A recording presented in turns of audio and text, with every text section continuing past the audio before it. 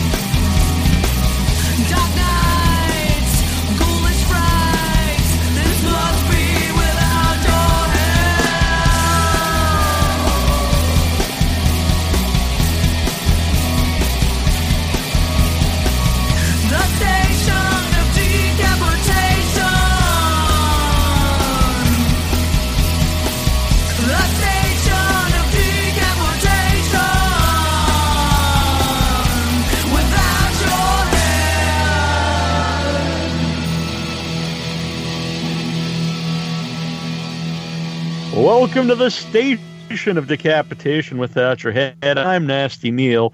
My co-host isn't here, but he might be here a little bit later. But I'm joined by Lucas Heyne, director and co-writer, and Kern Saxton, the editor of Mope. It's very cool to have you guys here. Thank you. Yeah, so I got to see Mope at Boston Underground Film Festival. This year, it's my second buff, and I tried to go in without like any knowledge of any of the movies because I tend to enjoy them more that way. It's cool. And so were either of you in attendance at Buff? I was. Lucas. Lucas was there. So what was it like, I guess, to watch? Was it the first time you saw the movie with an audience? No, it premiered at Sundance. So there was a couple. Oh, that's right. Yeah, there were some screens at Sundance. But this is the second festival we've gone to. So yeah, it was great. It was a great experience, a great crowd. Definitely the right crowd for the movie. You know, expecting something crazy. And, yeah, they promoted it as like the most buff movie of buff for Boston Underground Film Festival. I think so. I mean, I feel like just seeing what their programming is like. It's boundary pushing films that challenge norms, and I love their whole lineup this year. It's just edgy stuff that like it's a midnight. It's like almost like a whole festival of midnight movies. Mm-hmm. For people not aware of Mope yet, since it's just been at the festivals, can you give people an idea of what the movie is about? Yeah, Mope's a true story set in 2010 in LA, and a mope is a low-level porn actor, like some do bukkake scenes, gangbangs, like any situation where you need a bunch of guys and a bunch of dicks. Mopes are called in, and they're essentially extra. The extras of porn, and they all dream of being big stars. They want to be the next Lexington Steele, the next John Holmes, but because of various issues, like maybe they're not attractive enough, or they're not well endowed, or they have hygiene issues, mental issues, whatever it is, they're not going to make it. And so the movie is about two mopes, and it follows the last year of their lives. And I'm going to spoil something about the movie. Mm-hmm. So if you don't like spoilers, turn this off. But basically, the mopes killed the other mope, his best friend with a samurai sword. And so the movie follows the last year in their life until that tragic end. Mm-hmm. And it's a very intense brutal and realistic look at this little corner of the porn business. We're not talking about vivid. We're talking about the dirty, dark trenches. Mm-hmm. And it involves types of content that you might not even be familiar with, like ball busting, which is when guys get kicked in the balls by girls and they apparently enjoy it. They enjoy the pain. And so the movie is just a deep dive into this very unusual world. Yeah.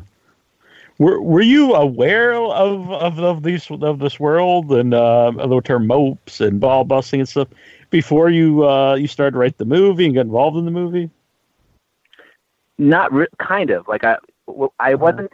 I kind of heard about the case when it happened, but years later, I was sent an article about the story, an LA Weekly article, and that's kind of what got me into it. But I'd actually met a mope like 5 years ago, like years and years before I did the movie. I was in a bar in the Valley, and there was this kind of weird-looking guy set up in a dive bar, and he had a laptop, and he was watching porn clips of himself, where he was like, just having sex with it in various different scenes, and he was like showing off to everybody, and it was creeping out like half the place, and other people thought it was interesting, and only now did I realize that that's a mope. That's kind of like the hallmark of a mope, and so then once I years later saw that article, I went and met all the real people, and they through time I gained their trust, and they let me into their lives. These are the people that survived the incident, and various family members too. Yeah. So then, it's like one of those things where you just kind of more research. Get involved. Sorry. What? Mm-hmm. Go on. I'll ask you after. Yeah. Go ahead. I was just going to ask how you got involved, but finish what you're saying, and then we'll get. I was just asking how Kern got involved, but finish and I can ask. I'll get into that. Yeah. No. So. You just researched it, and when we got deeper and deeper into it, we just found it fascinating. It's, we visited real sets, and, I become friends with a lot of the people involved, so it's kind of, they gave us a window into that world. I'll pass it to Kern. I remember seeing there was a standoff with the SWAT team in the hills, West Hills, for like something like 9 hours or something, Luke, was that? Yeah.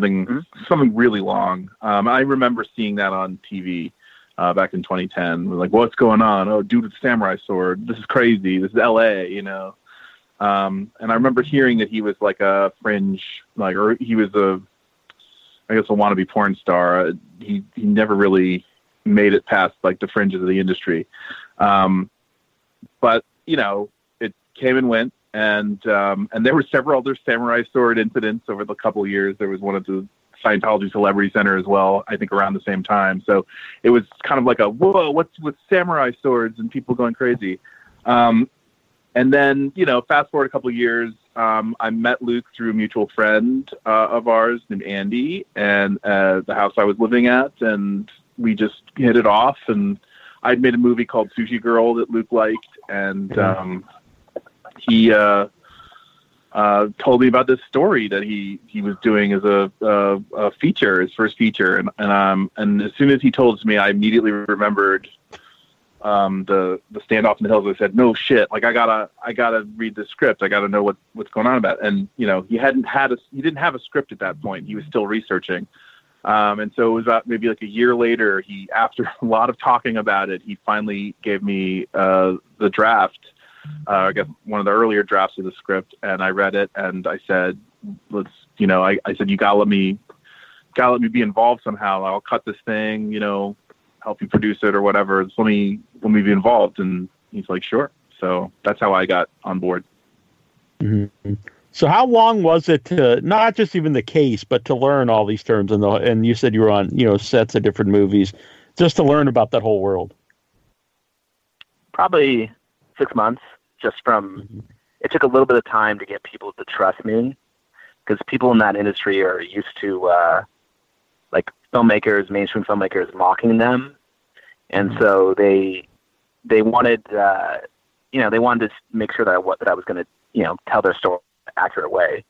And so it just took me, 6 months probably in total.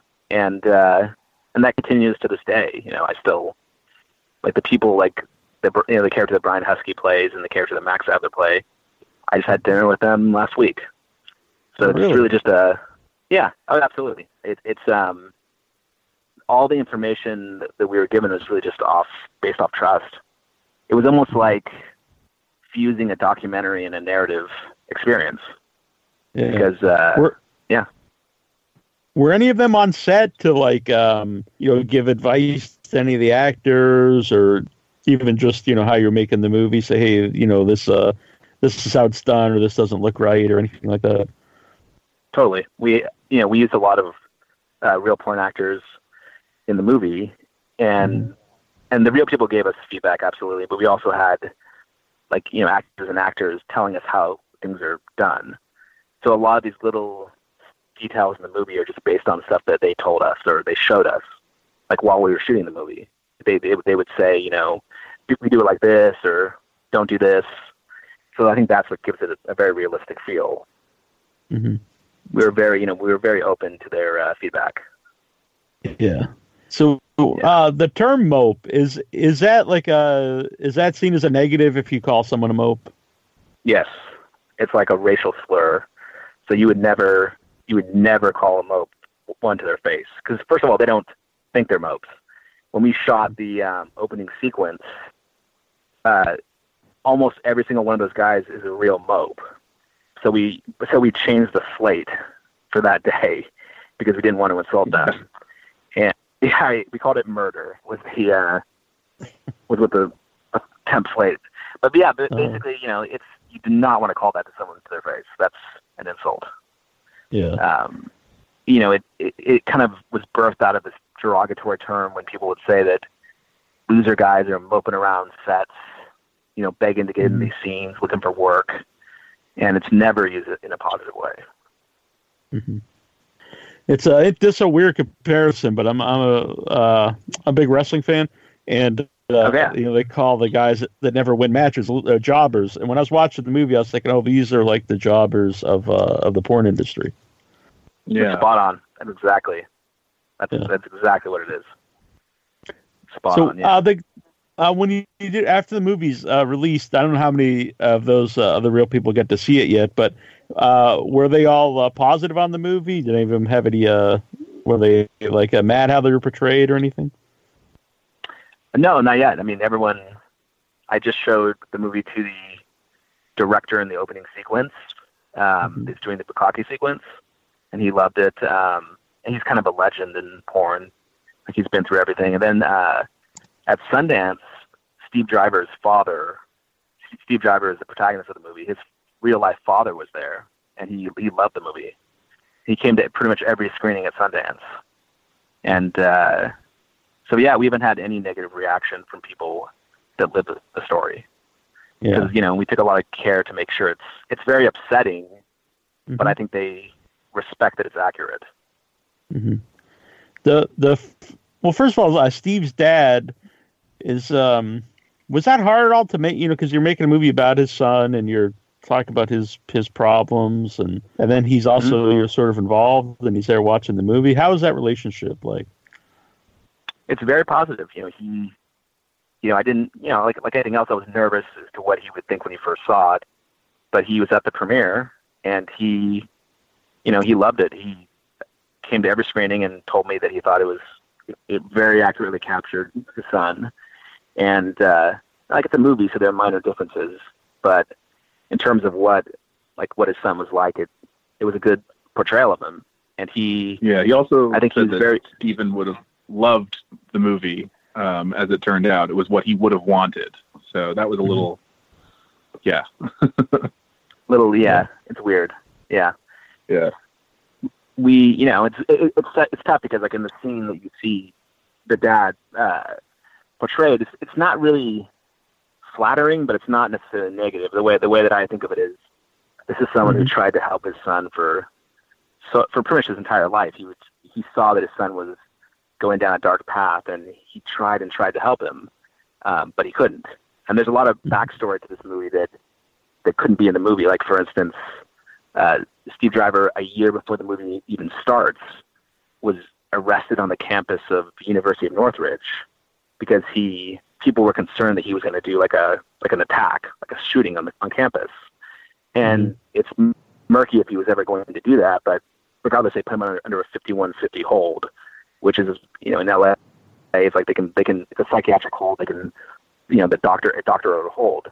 And so during that stay, his parents were obviously concerned, and they consulted the city if there were options for like putting him in a home, to help take care of him. But he wasn't crazy enough to really be committed. He was kind of in that gray area, so they let him out. And a year later, he killed Tom. Yeah. So it's very frustrating. Because there's really no villain in the movie, but there is like a sadness to everybody. So and when we watch the movie, it's like you're thinking like if someone would, because at first you think it's first of all, the movie has like a different tone at the beginning. It's more comedic, and then about halfway through, I think it really flips around, and then I think that really helps you when everything starts to break down, like, because then you're emotionally invested in all the characters, and it's much more heartbreaking when things go really bad for everybody. You know what? I'm glad that's how it came across. That was definitely our intent, and it kind of mirrors my experience when I first heard the story. Like, there are funny details that you gravitate towards, but then once you actually start to realize, and start to look into the human collateral, it definitely, there's a sense of dread that you feel. Like when I first, I vividly remember the first day that I met the real Eric and Tom. I went to the studio where the murder happened, and as I crossed into the room, there was blood on the ceiling. And this is years after the murder. I'm like, that's not Tom's blood, is it? And they go, yeah, it's his blood. They just never cleaned it off. Like, it had splattered up on the ceiling. Like, we can't get up there. And yeah. Sorry to laugh. That's. Yeah. No, but I mean that's so fucked up. It's funny. Yeah. But that's the humor of this movie. I mean, it's very dark. It's very realistic. I mean, and there's a lot of that, like, it's stranger than fiction. You can't make up some of this stuff. It's just crazy. So whether you find it offensive or whether you find it humorous, I mean, that's what it was. So yeah. So, is Ultima the actual name of the DVD company at the time? Yeah. Yes. Still exists. Yeah. Still exists. That was an essay. Yeah. Interesting. Yeah. If you want to see some armpit sniffing, you can go on that site right now, or ball busting. So I'll be going there right after the interview. I'm sure you're logging on right now. Yeah. Right. So what I'll say too is about Steve, because like I said, there's sadness throughout the movie. But like as you're watching it, like as it goes on, you're like, I wish someone would like step in and like say, hey, you're just going too far here. But then also you have the dad character who, even though he's not in it a lot, but you could tell that he's already been doing that throughout time, trying to help him. But this might be really not, like you said, he's not crazy enough to put him away. So how much help can you really can you give him? Yeah, no, if you have an adult, like if your kid's an adult and he had narcissistic personality disorder, and that's that's not debilitating, but it's a really difficult condition, and it creates a lack of awareness. So, which is why he had these hygiene issues, and like most people in porn, there's a lot of unusual people that pursue porn. It's like a sort of a libertine's existence, like a rebel, and so someone like Steve can much easier fit in that environment than like a regular like corporate environment where he'd be like fired the first day. So the porn industry is a nexus for people with unusual backgrounds, and especially the environment that he was in, because the content was so extreme. They couldn't really be too picky in who they used. Like, not many guys are willing to get kicked in the balls. Yeah. So it was sort of he was sort of I'm not going to really say he was exploited, because it's something he voluntarily did, but I think he thought that enduring all these things would somehow lead him towards his dream, and that was obviously a completely like he would rise up. Yeah. Mm-hmm. Yeah. And Yeah, it just so, created you know, a bigger stigma about, what his position was in the industry. Mm-hmm. yeah. But Yeah, for him, I would say for him, this is a chance to be around women, to basically have some proximity to women, because, throughout his life, he didn't, perhaps because of his, his mental condition, he had a difficulty forming relationships. He had never had a girlfriend. And so he, I was able to glean from his suicide note that he believed that becoming a porn star was the key to getting a girlfriend, that women would watch his scenes, and that would give him validation, as a man, and they would want to date him. And so I thought it was very, very interesting that he thought that, like, very unusual. Yeah. Well, now Kern brought up, like, he was trying to rise up, like, for a while in the movie, not that it's a traditional movie in any way, but it has that kind of traditional vibe where it's like American Dream kind of thing. Like, these are, low-level guys, and they're going to rise up. But then, obviously, that doesn't happen. It's, horrible failure. But I like that about the movie, because it does give you that, when you're watching it, and like myself, I didn't know anything about the story. I'm thinking, oh, well, these guys are going to rise up and become something. But that's, obviously not what happens. No, but we're talking about them right now. So sure. It's an interesting end to the story. Mm-hmm. Well, there's a lot. Go on. Sorry. No, go ahead. You go ahead. I was going to say there's a lot about Steve too, that he obviously gets really uptight. Anytime someone calls him gay, or even though they don't call him gay, he thinks they're going to call him gay. Was that something that, like, you talked with his dad about, or, like, where did that come from? So he was very he was definitely homophobic, and certain people have different theories. Like, some people think that he, had identity issues. Like, he may have, had feelings, like, had some homosexual feelings, but I could never really find anyone, like, I could never clarify that at all. I think it may have been because of his religious upbringing. Like, he spent half his time with his mom and half his time with his dad. And when he was with his mom, it was raised in a very strict Jehovah Witness background. And so it's, it created some issues, I think, with him. So I think that's why he had these reactions, to always want to appear very, very straight. And also, he was always bullied by white kids and black kids, because he didn't really fit into a traditional role on either side. Like, he was into, he wasn't into sports, he wasn't into rap, anything like that.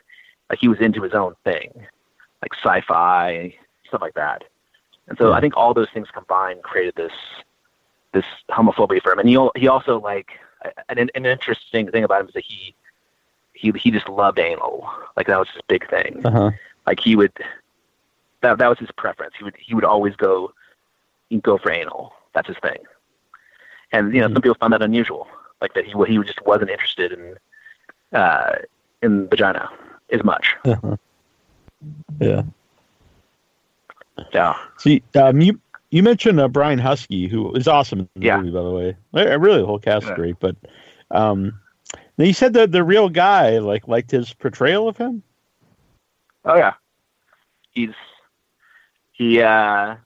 loves Brian Husky. So yeah, I mean, the real Eric is, he doesn't really care what other people think of him.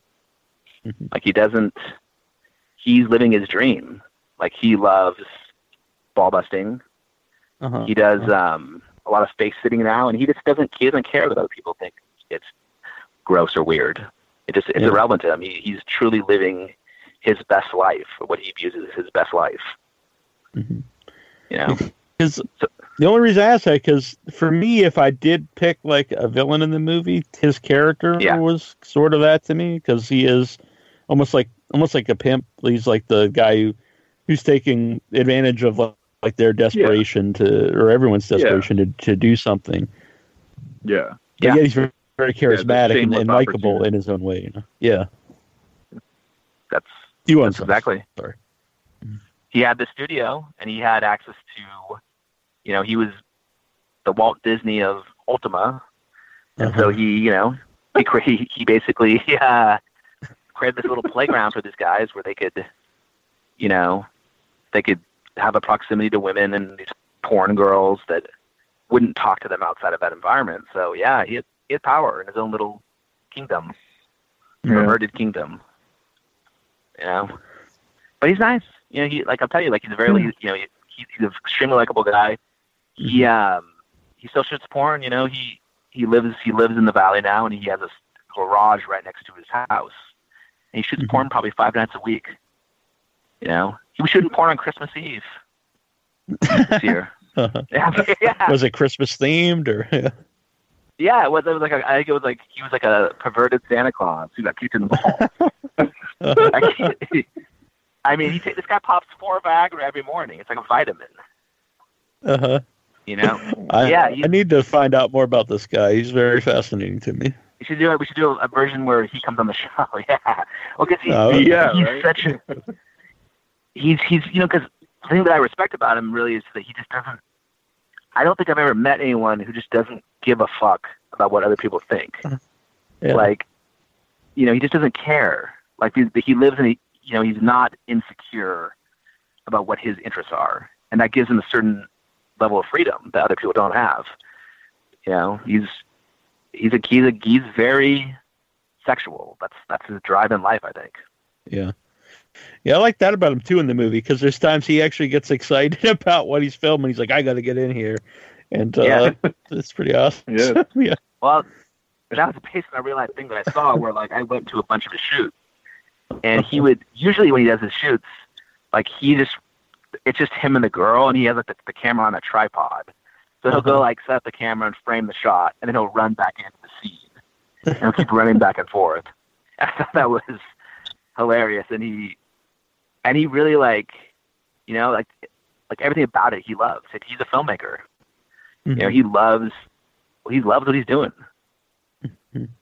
So in his way, it is an American dream for him. He's succeeding in what he wanted to do. Yeah, totally. He's not, he's a smart guy, and all the scene where he gets kicked in the balls that's basically almost verbatim to something the first time that I went to his studio, I saw a shoot like that. So he was describing it to me, how you do it. So that's where a lot of that dialogue comes from. And you tense your thigh muscles. Yeah. It's a great little detail. The when you see the shot of him getting kicked in the balls, the shot of the balls, that's the real Eric. That's his cameo. Really? Yeah, cameo.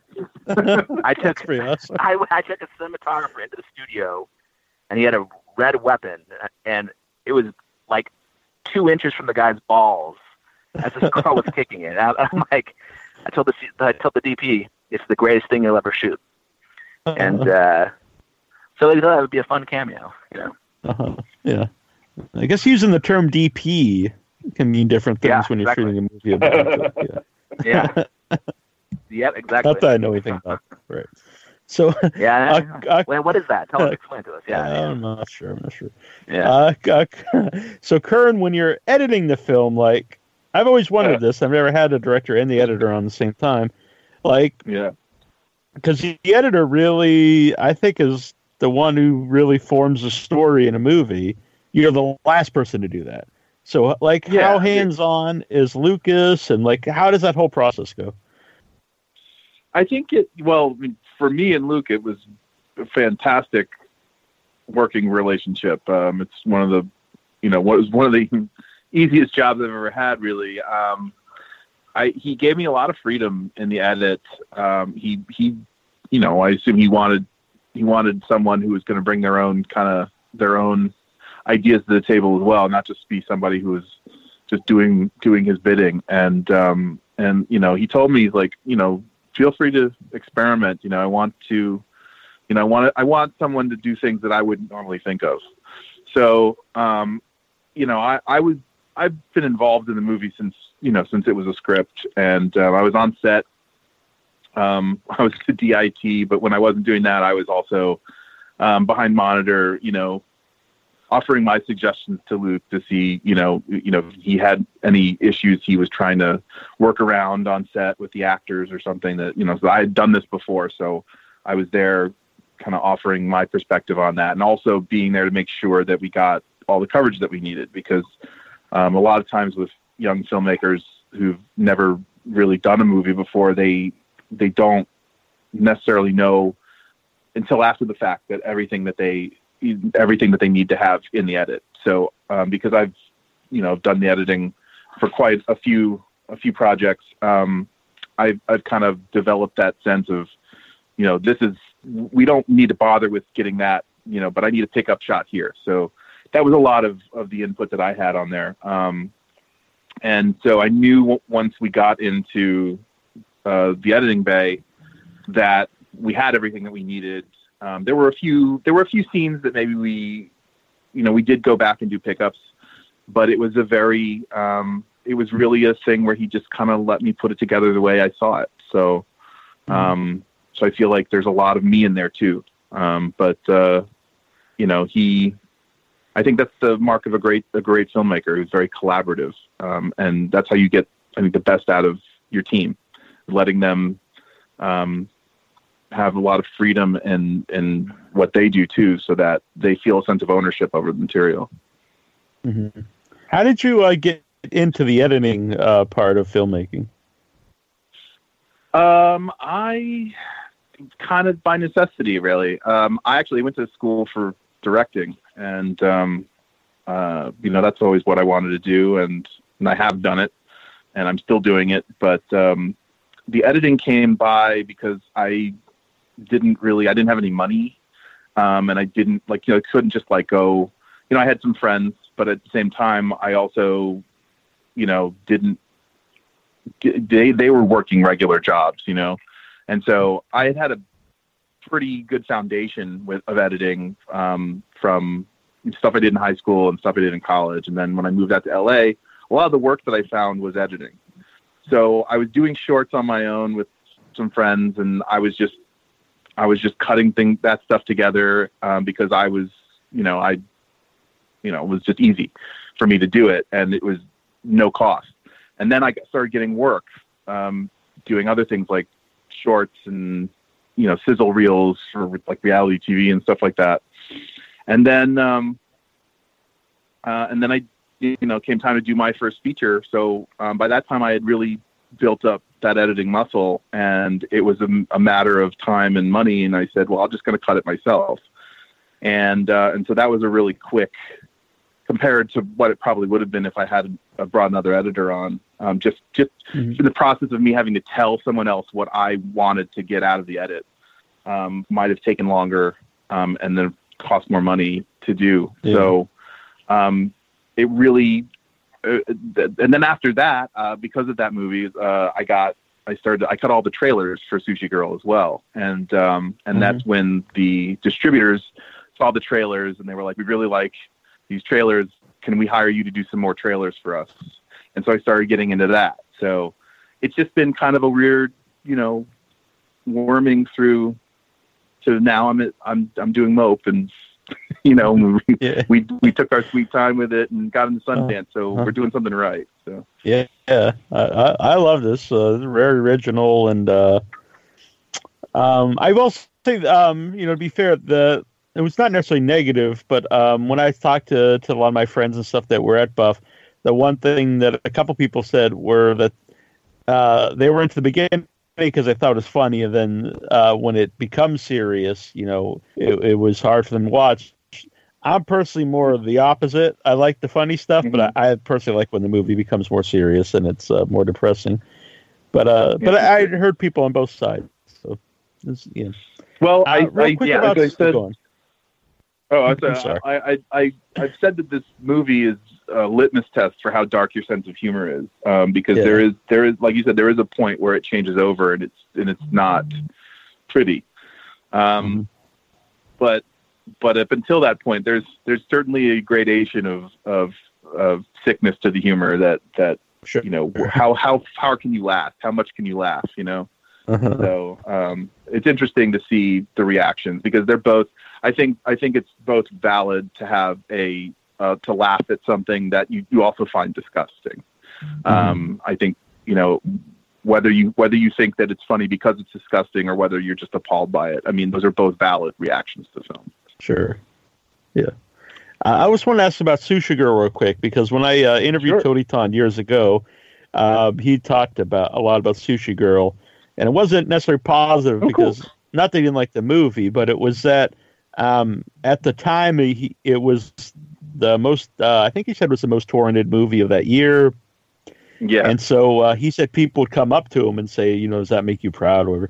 And he's like, no, it's like I put my actual money in this. And then, people. Yeah. So I don't know if at first, I guess, just work with Tony Todd and torrents of movies. Well, I love Tony. Tony's great. So the situation with Sushi Girl and the pirating was, is an interesting one because, I went online and I directly addressed, people on torrent sites and said, just stated the fact. The reality of it is that, we make these movies for pennies on the dollar, and, we're not millionaires. We don't go home and, you don't have like yachts in our backyards. We're just really trying to put food on the table and make more movies. And I think the sad thing about people who just pirate the stuff and don't pay for it in any form, really stunts the growth of artists and their careers. And it certainly has set me back a bit. Because if you make a movie and it doesn't make money, people are less apt to hire you. Whether it's a big success on the torrents or not, they don't care because it's a business. So it has to be self-sustaining. And at the point where it doesn't become self-sustaining, all bets are off. So it's hard. It was very difficult for me to get another project set up with Sushi Girl under my belt because a lot of that revenue had just evaporated into thin air. And it was the kind of movie that, like a lot of people, I think it's I talked to James Duval not too long ago, and he said that he does a lot of these horror conventions, and a lot more people, he's noticed a lot more people coming up to him with Sushi Girl stuff to sign. And he says, sometimes it takes like 10 years for these movies to really find their audience, these like cult movies. And so, and I've seen Sushi Girl referred to as like the best movie you've never heard of, like that kind of thing. Which it's a really bittersweet thing for me because that's great. I'm glad that it's finding its audience. I'm glad that there are people that appreciate it. But at the same time, I feel like I missed out on that wave of being able to get more movies set up and go out and do that stuff. And really, Mope kind of brought me back into the fray in a way, because I had just kind of gotten used to doing trailers and starting a family and all that stuff. And so getting back on set and doing Mope and being as involved as I was really refreshing, especially because it was such a personal project to the people involved. And it was such a passion project because it was not a big budget. And, it was a lot of artistic freedom. And that's really the way I'd love to make movies. And unfortunately, the business side of things is somewhat antithetical to that, because I got a lot of cool stuff in the works, but it's tough when, you don't have a stellar track record in terms of monetary returns for your investors. So it's tough. So yeah, I mean, Tony, if you got that kind of feeling from Tony, it's spot on, because I know he thinks it's a shame too. So yeah. I mean, I'll blame anybody. I've been kicked out of Facebook groups where, it's about like the love of movies, and they'll be sharing torrent links. And I'm like, well, this isn't a great way to support the movie, and they're like, no one will take my side. They'll actually just get mad at me. And kick me out. It's because I think it's very bizarre. Yeah, I think it's just a cheaper way to watch a movie. I don't think they think there's anything wrong with it. Well, yeah, no, I mean, I think a lot of it is that they kind of, a lot of the people that are doing it these days they grew up before, before that was what it was, before when it was piracy, and you were like, oh man, you get thrown in jail for bootlegging a movie, on your camera in your theater or whatever. I grew up on VHS and DVD and Laserdisc, so it was, the Blockbuster model and the Netflix was. I still get DVDs from Netflix. I still get physical media, and that's just going away. And so part of it is that it's an easier, more convenient way for these people to do it. But at the same time, like, I think you can't discount the fact that like everyone wants something for nothing. So it's hard. And once it's available for nothing and it's freely available in a way they can easily pluck it out of the ether, then it's difficult, even when you're offering it at a pittance for like $1 or $2. That was what really bothered me about Sushi Girl, was that, some of the feedback I got from these people was, why don't you put up a PayPal account and put it up on your website? And so we did that, and we got like maybe a grand total of $300. That doesn't pay our bills, it doesn't pay off the if every person who torrented Sushi Girl paid 25 cents, the film would put it was millions of torrents. Yeah, no, I would have been. I wouldn't be having this conversation if that was the case. But that's just not people.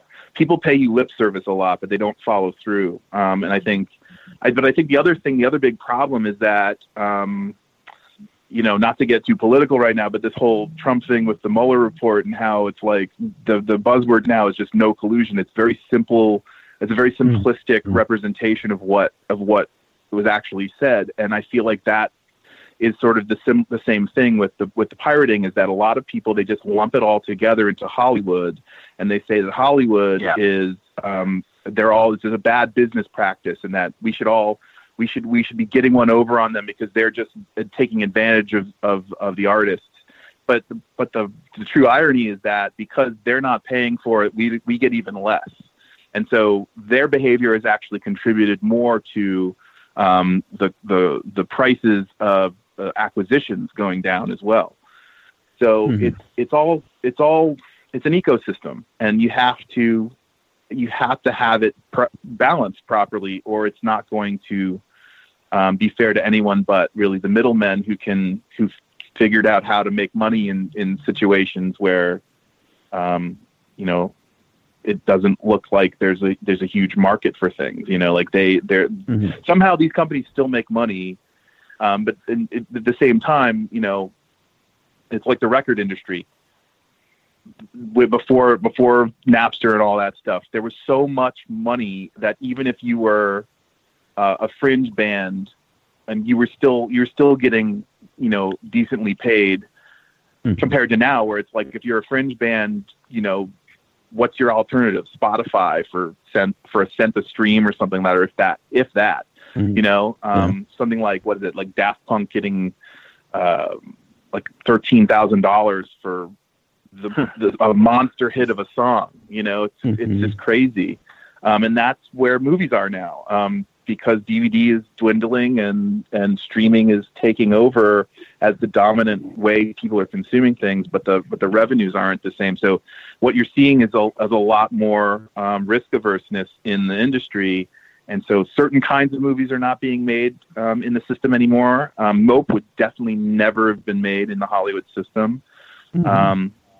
And we're hoping that, that it'll make its money back and do well financially, and find its audience. But at the same time, it's like the chips are stacked against us, Yeah. So, yeah. So, how did you get David Arquette involved in the movie? Through traditional casting. Our casting directors Kelly Roy and Morgan Robbins do a lot of big horror films. They do most of James Wan's movies, and so they have a lot of pull. So they just did The Haunting of Hill House too. So they just reached out to his agent, and he read the script, and it was easy. It took a couple days, Yeah, we cast him pretty late in the process. He's great in the movie. Well, thank you. Yeah, he's he's fun to work with. He's very he was the one scene in the movie for me that's the hardest to watch is the second cuckold scene with the drug addict girl. That's definitely the darkest scene in the movie. It was maybe the toughest to shoot too. We had that vibe on set, like the feelings that you feel when you watch it. Like that's how everyone felt when we were shooting it. So we knew there was something there. Yeah. I didn't the morning of that shoot, I was like, I kept like I was nervous to shoot the scene because I was like, how am I gonna? Like, of course, I had like a shot list, but I kept thinking like, how am I gonna, do this scene and not showing any nudity or anything, but just create this like feeling of dread that I wanted to create, and the actual shooting of itself wasn't that bad. It was, but it was just intense. Mm-hmm. But the actress, well, Tanya, I mean, you called cut and no one wanted to say anything. It was like, everyone was just really introspective that day. Yeah. It's there's a level of human misery it taps into that, and there's a lot of stuff in that scene that wasn't even in the script. It just manifested itself from shooting it. But that was a tough scene, Yeah. It's kind of the culmination of all the negative sides that you think of, like pornography, where first you think everyone's having a good time or whatever, but then this can be the reality for a lot of people, where it's they're not enjoying it and they don't want to be there, but they are, and it's just it's not necessarily enjoyable scene, but it's a great scene. Well, thank you very much. And the one happy footnote I can say about the scene is the Tanya, or the character Tampa in the movie, is sort of a composite, but the person she's really based on is living a good life now and completely got out of that scene. And so I think, that's a positive footnote on it, but it was intense. Sometimes you do these, like you just don't know what it's going to happen. And, as unpleasant as the scene is, I think it captures what we were going for. Yeah. So, how about just, you said no, you didn't want like a lot of nudity and stuff. The movie itself doesn't really have a lot of nudity. When you're when you think about making it, like, what's the thought process? Like, how are we going to shoot the sex scenes? Do we show a lot? Is it going to be graphic? It's not going to be graphic. I knew it was going to have a decent amount of nudity, I didn't want to have I wanted it to be like functional and not titillating. So it's just sort of like, it's like, observational camera. So if you happen to see, if someone's going to be naked in a realistic way, we'll show it. But we're not going to go out of our way to do like salacious shots. Like, we didn't want that at all. And like the opening sequence, we could have shown more nudity, but we thought it'd be more interesting if we kind of held off till the end. Yeah. The last shot of that sequence. It gives that shot a lot more power. Yeah. Yeah. In general, we just kind of, what we felt was right, like a lot of the scenes, like if someone was really going to be naked in that scenario, then I would just have them naked. I sort of let reality dictate how we would do that. So, weird question, but what do you use for I assume fake jizz when you're making when you're filming a bukkake scene? Soap. Like, we use soap, the same thing. Because basically what they, I'll never forget that on the election eve of Trump, I had taken the lead actors to a real bukkake shoot, and so they saw a real one, and there was a sense of dread in the air that made it even more crazy because the results were coming in late at night, and I saw the way they would do it is they would enhance what was already on the actress's face with soap, so it gives it that white look they're going for, and so they're so sort of what they're doing is fake, combination of real and fake. Interesting. Yeah. So, how long did it take to shoot the movie and get it edited? 15 days to shoot it. 15 days to shoot it, and then we spent a year and a half to edit. Yeah. It wasn't like every day constantly. Right. It was, but we did pickups about a year after we shot the original 15 days, and what was it, a day or two of pickups? Yeah, a day. So, Yeah, and it wasn't anything. It wasn't anything major. It was all like really like connective stuff. The first cut was like 2.5 hours long, and it was like full of good stuff. So we really had to spend a lot of time to figure out how to condense it in a way without losing anything important or emotional character-wise. So that was a lot of. I mean, it was a process, and because we didn't have anyone breathing down our necks, to tell us, say this is what you have to do, and you have to do it by this date. We really took our time to get it right, and I think that paid off really well. So the trailer it's out. It's just like is a 2-minute scene or so.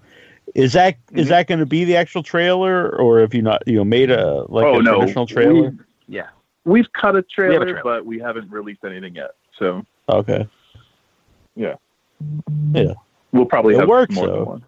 Yeah, because I think if you watch those that the trailer is out there, and you're interested, you're going to be interested in the movie. Oh, totally. Yeah, I think that clip is very much it's the point in the movie where you really understand what the tone is intended to be. It's both hilarious and horrifying. Mm-hmm. Yeah. So I love Texas Chainsaw Massacre. So yes, I do too. It's one of my favorite horror movies. Yeah. And there's something about Texas Chainsaw Massacre that just feels wrong while you're watching it. It feels like a dirty movie. You're supposed to watch it. Yeah. That was the main inspiration for the style of the movie. Was that from the moment when I didn't see Chainsaw until crazy enough, I didn't see it until 6-7 years ago, and it was a screening with Toby, introducing the film, and I was so blown away with a great. It was a DCP of it, but it still looked great, and I just from the moment the movie comes on, there's something off about it, and it's just this relentless tone. I don't even know how to describe, but it's just from the very moment it starts. You get this bad feeling, right? Yes, but there is also a lot of humor in it too. Yes, yeah, I've said that before. The show. A lot of people think part 2. Well, obviously part 2 is a comedy, but I think part 1, the first movie, is very funny too. And I don't think everyone thinks that, but I definitely do. No, the dinner scene. I agree. Absolutely. Yeah. Yeah. That's another thing. What makes the movie brilliant is that you would never think there would be humor in that story. But it's just, it is just genius. Mm-hmm. And I think anything the cook does makes me laugh at the movie. Yeah, everything what? He's poking the girl in the. Anything the cook does makes me laugh, like poking the girl in the sack, and yeah. You'll probably enjoy this, but I remember when it was around the time of. Do you remember there was a documentary that Scorsese did for the Rolling Stones? Yeah. What was it called? It was like an IMAX, and I remember we went to see it, and Keith Richards on his face, like old Keith Richards on an IMAX screen. All I could think of was the grandpa. That's all I could think of. Yeah. That's awesome, and I like that they make the guy in the wheelchair totally unlikable. Like you're almost rooting for him to you're waiting for him to, exactly. Yeah. Which they would never do today. I think. No, that would never fly today. No. He's the villain. Yeah. I think I just love they just made that movie completely outside the system, and it's an early original. It's just the way they do everything. The first time you see Leatherface, it's comes out of nowhere, right? Just pop, and it happens so suddenly. Even that's an incredibly bold move. I don't think other filmmakers would do that. They would have this whole tense lead up, and it just happens. Yeah, that's what's so scary about the film. You don't know what's going to happen because of the filmmaking, and just I think a lot of movie too. It is, there's great shots. I know, the one scene's kind of iconic because you're seeing the girls, but that shot is beautiful though. The blue sky over the house dollar, and everything. Yeah. Under the swing. Yeah. Mm-hmm. Yeah, Daniel Pearl, amazing cinematographer. Yeah. Yeah. I think it's one of the best horror movies ever made. It's in my top 5 favorite movies of all time. I mean, it's just, who was saying that? I think Ridley Scott it inspired a lot of the tone of Alien, wow. which I found incredibly unique. Mm-hmm. There was a documentary at Sundance called Memory about the origins of Alien, and it goes into a lot of this stuff. But I was surprised to hear that.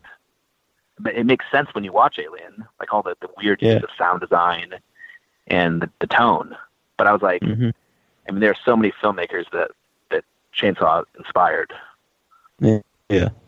Yeah, and I know you mentioned seeing because I've seen a screening of it in the original 35 millimeter, and it was a bad print. And then I've seen the restoration, but I actually think that's one movie that looks better, like the old bad print, because when it's too cleaned up, it takes away from the movie. Seeing a dirty print of it really adds the whole feel. Yeah, that's another one. That's good. I haven't seen it. I should see it that way because it's it's a film that's like a film you shouldn't be watching. It's yeah. Even that sound right at the beginning from the camera that they're doing, it's like wow, and that's just the weird note. Yeah. That was a great sound that they found. Yeah. Mm-hmm. So good. Yeah. So where does Mope go from here? And by the way, before you answer that, did you get your trophy from your award at Boston Underground Film Festival? I think Nicole is going to give it to me when she comes into town in a couple months because she didn't want to ship it because it could be damaged. She said. Yeah, it's very fragile, I believe. Yeah, so I'm very happy with it. But it'll be good to see her again. And yeah.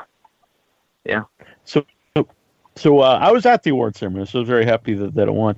Where does Mope go from the? I guess more festivals, and then where do you hope Mope goes from here? I guess we're gonna do a bunch of more festivals this year, and then it'll come out later in the year or early next year.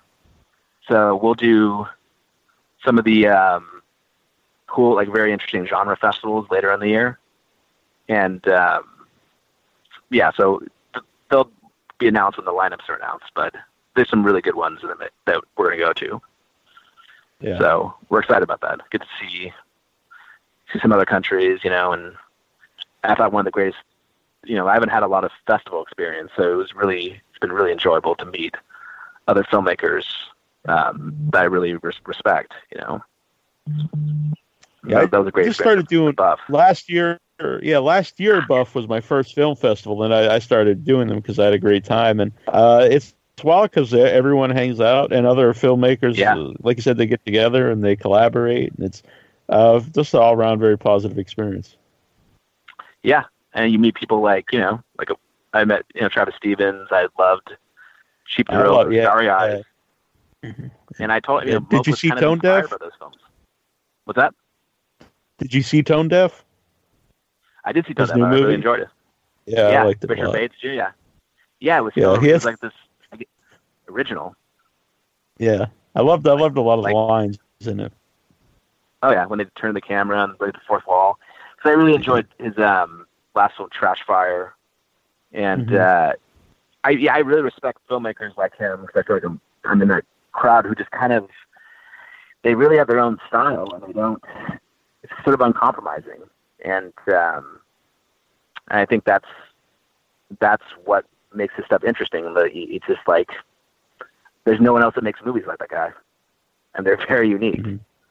Yeah. I have a hard time describing Tone Deaf because it's got these scary, it has horror elements, but it's definitely funny too, very funny.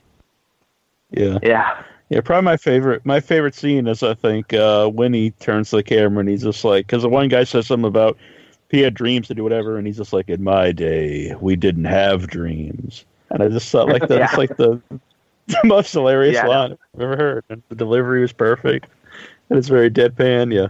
But I don't know how accessible it is to, what it works for me, but I don't know if it's something for everybody. I think it works for anybody who likes original movies, and doesn't it's, which I think there are a lot of people, You know, I think it's. Yeah. I like when a movie swings for the fences like that and just commits to what it's doing. And it's got great performances, and you know, I mean, I think it's clearly a good film. Yeah. I loved it. I had a great time about it. Like I said, it was a great. Yeah. What did you think of Knife Plus Hard? That one I did not see because I was recovering from surgery in February, and by the fourth and fifth day, it was very uncomfortable sitting in theater seats, so I had to miss a few things. Yeah. Okay. It's really interesting. I think it's definitely worth watching. Yeah, it's very beautiful. I did. Yeah, I did get the screener, so I'm gonna catch up on it. Yeah, amazing score too. Yeah, I like what I heard about it. It sounds very interesting. It's like a weird giallo with kind of like a cruising version of a giallo, I guess, or a giallo version of cruising. I don't know, but I'll check it out. That's exactly what it is. And it has this like, I didn't realize the lead actress is Johnny Depp's ex-wife, and I knew she was an actress, but I didn't see much of her work. But she is so good in that movie. Just a great performance. So it's definitely, I think you'll really enjoy it. Like hearing the kind of movies you like, you'll really enjoy it. Yeah, cool. Yeah. Well, I really dug Mope, and I hope people check it out. Not necessarily a horror movie, but it's a genre movie. It's weird, it's strange, it's original, and I hope people find it and check it out. I dug it. And there's a website, right? Like mopemovie.com. You can go and follow it. You can follow it on Facebook. Instagram and Twitter, yeah. See where it's going next. So how about yourselves? Do you have like personal Twitter or social media pages you want to plug, or do you want to send people to Mope? Send them to Mope movie. Yeah. Very cool. Streamline it. Well, all right. I enjoyed talking to you both, and I love the movie. Yeah, thank you very much. Thank you for having us on. So excited to be here, and thank you very much. Yeah. Very cool. And I was looking at a lot of other episodes you guys did. Amazing. All right. Yeah, we've been doing the show for a while, so. And I did some interviews that I have to get posted, but I had a great time. Cool. Yeah. I was trying to think if there's any episodes that are connected to Mope. I don't know, but there's a lot of weird people I've interviewed, so check them out. They're fun. Yeah. And if anyone is into coming on the show, that either cast members or the real life people, I'd be all for that. Okay, yeah, cool, we'll run that up the flagpole. Yeah, that sounds fun. Get the real Eric on. That one would be pretty awesome. Yeah. Yeah. Right, well, I appreciate you guys like Husky and Eric at the same time. Yeah. That would be cool. All right, thanks, guys. All right, thank you. Guys. Thanks a lot. This is Brie Olson, and you're listening to Without Your Head.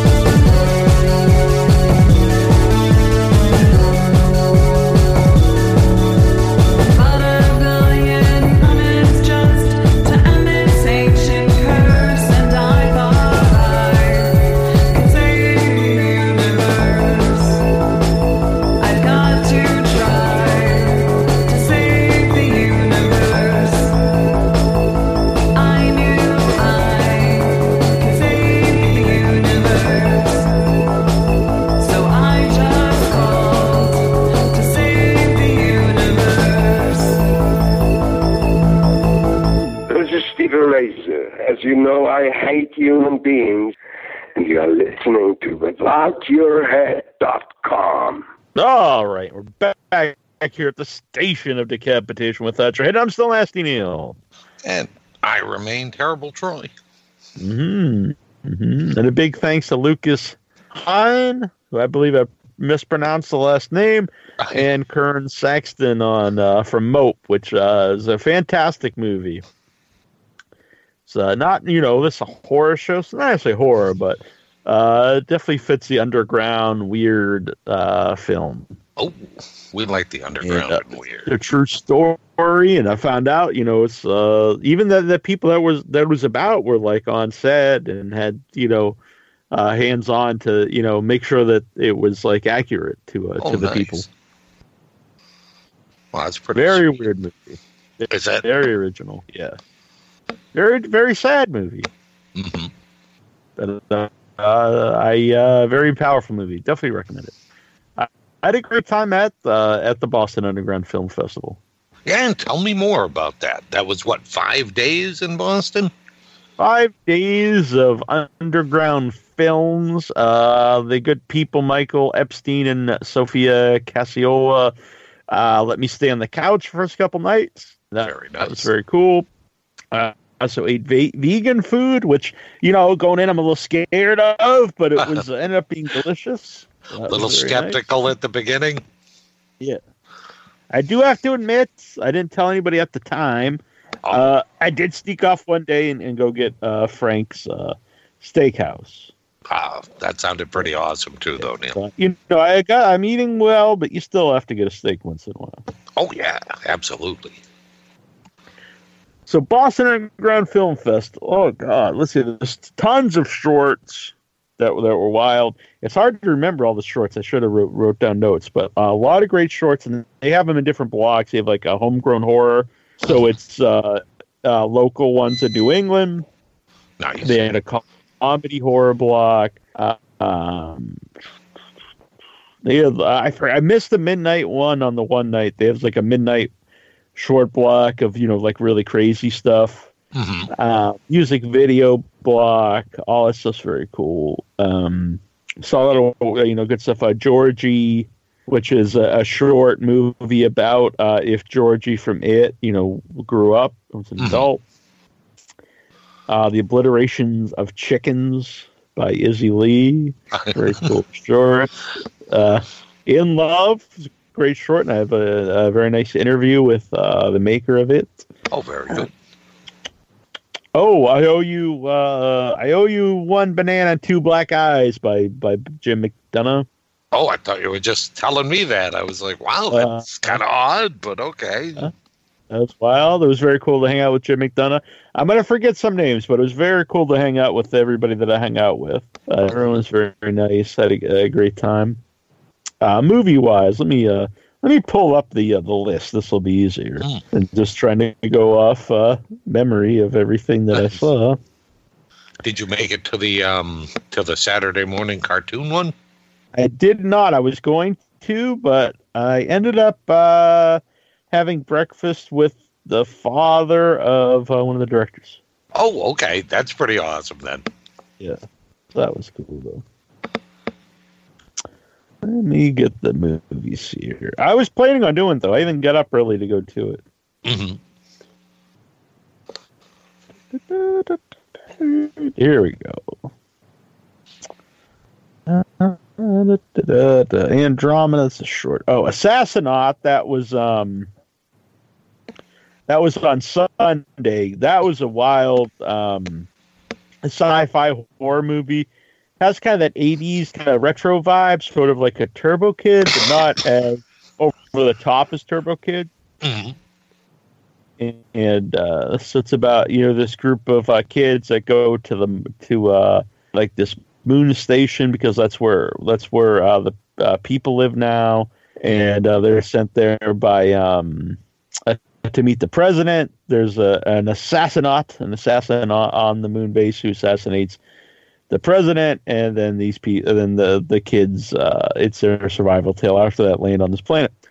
So it's a great throwback feel, and also had some really gross, gooey monsters. So it was like a best I'm of a a lot fan of of gross gooey monsters. Yeah, So that we'll have the sounds really director on next week, so that's very cool. good. Oh, very nice.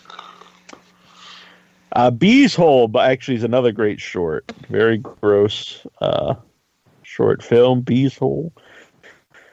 Clickbait, which I know we talked about on the show. Love Clickbait. It's one of my top 13 horror movies of last year. It's a horror comedy. Very cool to see it on the big screen. I was wearing my Toot Strudel shirt. Nice. And Michael during his Q&A was wearing his Without Your Head shirt, which is very nice. Very cool, too. A lot of compliments on your artwork, Troy, and even comparison to Crumb. Oh, well, when somebody's, comparing my jazz to our Crumb, I can never have a complaint. Yeah. So Clickbait, and I also filmed an interview about Clickbait, which I'm not sure where that goes. I guess we'll find out. And I also filmed a short with Michael and Sophia, which I'm very much looking forward to. Oh, that's awesome. It's a kind of a documentary about the loss of my belly button. Oh, you didn't even tell me about that. That sounds awesome. Really? Yeah. Oh, it's fantastic. I'll tell you more off air because I don't want to spoil it. Okay, all right, very good. I'm all excited about that. Yeah. Girl on the Third Floor. Uh-huh. That was good. That was really good. That was with CM Punk. Oh, okay. And going in, I thought he was just like a small character. Mm-hmm. But he's really, he's basically in every scene of the movie. He's like 90% of the film. Oh, wow. He's the main character. There's other characters, but he is like the movie. Mm-hmm. It's basically about this guy in a haunted house. And he has a lot of presence, a lot of charisma. Huh. Kind of reminded me of a young Bruce Campbell. Oh, that's pretty awesome then. Yeah, it's a Girl on the Third Floor. That's who I actually had the breakfast with the father of Travis Stevens, who directed Girl on the Third Floor. Oh, very nice. So that was a good one. Hail Satan was the opening. I think it was the opening night anyway. Great movie, documentary about the Temple of Satan. Yeah, I heard nothing but good things about that one. It gave me new light. Going in, I really did think that the Satanists were just trolls, and they are, but with a purpose. And okay. I have to say they do basically. So what they do, Troy? They are okay. trolls. I was going to say their purpose isn't just to make some money for themselves. No, I don't think they even make money. Oh, so, all right. They do troll. They don't believe in Satan or God or anything. But the way they troll is with a reason. So let's say they're putting up the Ten Commandments statue at a courthouse. Yep. Or we'll start with that. So that's not right because in America you have the freedom of religion and from religion. Yep. So to mix the two. So they're like, well, if you're going to put that up, then you also have to put up a statue of Satan. Mm-hmm. So it's taking the most extreme example that you could instead of like, hey, well, you also have to put up, a Star of David or, this Buddhist thing. They're going to take the most extreme example, Satanism. Mm-hmm. And so it's like, well, if you're gonna promote Christianity on this government building, then it's only right and American that you also promote Satanism. Okay. So they're showing the hypocrisy of a government, mixing with religion, and if you think about it, it's very smart. Yep. So they're not just doing these things just to cash in, just to make some cake. No, I don't think they even make money. I think because a lot of the people in the documentary weren't shown because they have regular jobs, so they didn't want to be. So they did that. In fact, they didn't even want the statue up if they weren't going to put up the Ten Commandments. Right.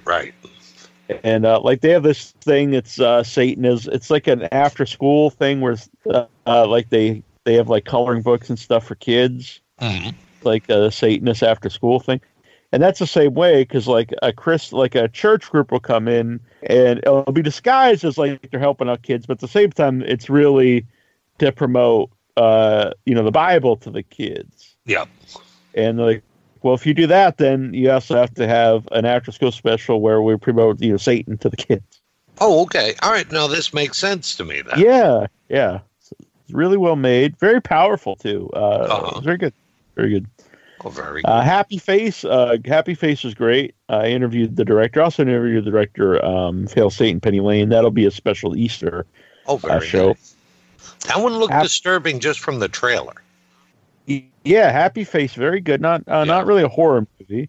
It's about a kid who's dealing with the grief of his mom dying from cancer, and he infiltrates a support group for people who are disfigured.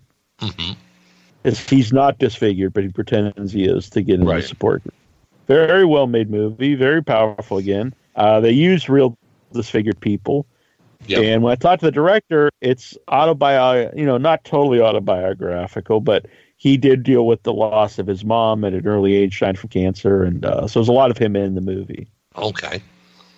And this movie, it has D&D in it, and I mentioned this to him, Alexandra Franke, that because I see D&D and stuff, and you could tell, being a D&D player like me and Troy, mm-hmm. You could tell when it's just stuck in there and the person really never played D&D. Like, as much as I like Stranger Things, I don't think the people who wrote it ever played D&D. Right. Which is fine, but they're just But when I was watching this, I was like, oh, this person's played D&D and knows what it is. Oh, that's pretty neat then. So I didn't see Knife and Heart, but I do have the screener, possibly interview coming up. So I do want to watch this, and I explained to it on the last interview, and they said it was exactly right. It's like a Giallo, which is an Italian horror movie, version of Cruising. Oh, really? That's kind of neat then. So it does make me want to definitely going to watch this. Yeah, I like the trailer for it. That one kind of had me intrigued too. Yeah. Mope, I mentioned, we just did the interview for. Great movie. It's not necessarily like an enjoyable film in a traditional sense. It's great. You could say that though about Taxi Driver too, though. Oh, of course, yeah. Because it's like there's a lot of right, kind of uncomfortable movies. Yeah, it starts off very. There's a lot of comedy, and then it's kind of switches its tone halfway through, which, as I said to this before, but like. It really hooks you into the characters, and you get emotionally invested in these guys, and it really makes everything that happens after that much more heartbreaking. Okay. It really captures like the desperation and the sadness of all the people that are working, in the pornography business. And this is like low end pornography. It's not like like porn stars. Oh, okay. This is like low end stuff. Getting kicked in the balls and bukkake and stuff like that. So I did not know getting your balls busted was like a thing. Oh, no, I didn't know that either. I'm kind of unhip, I guess, with that. Yeah. So I don't think it's something I want to look into. Like I really don't want to watch it. Just getting their balls kicked in. So you don't think this could be a new career or something? No. No, not seeing it.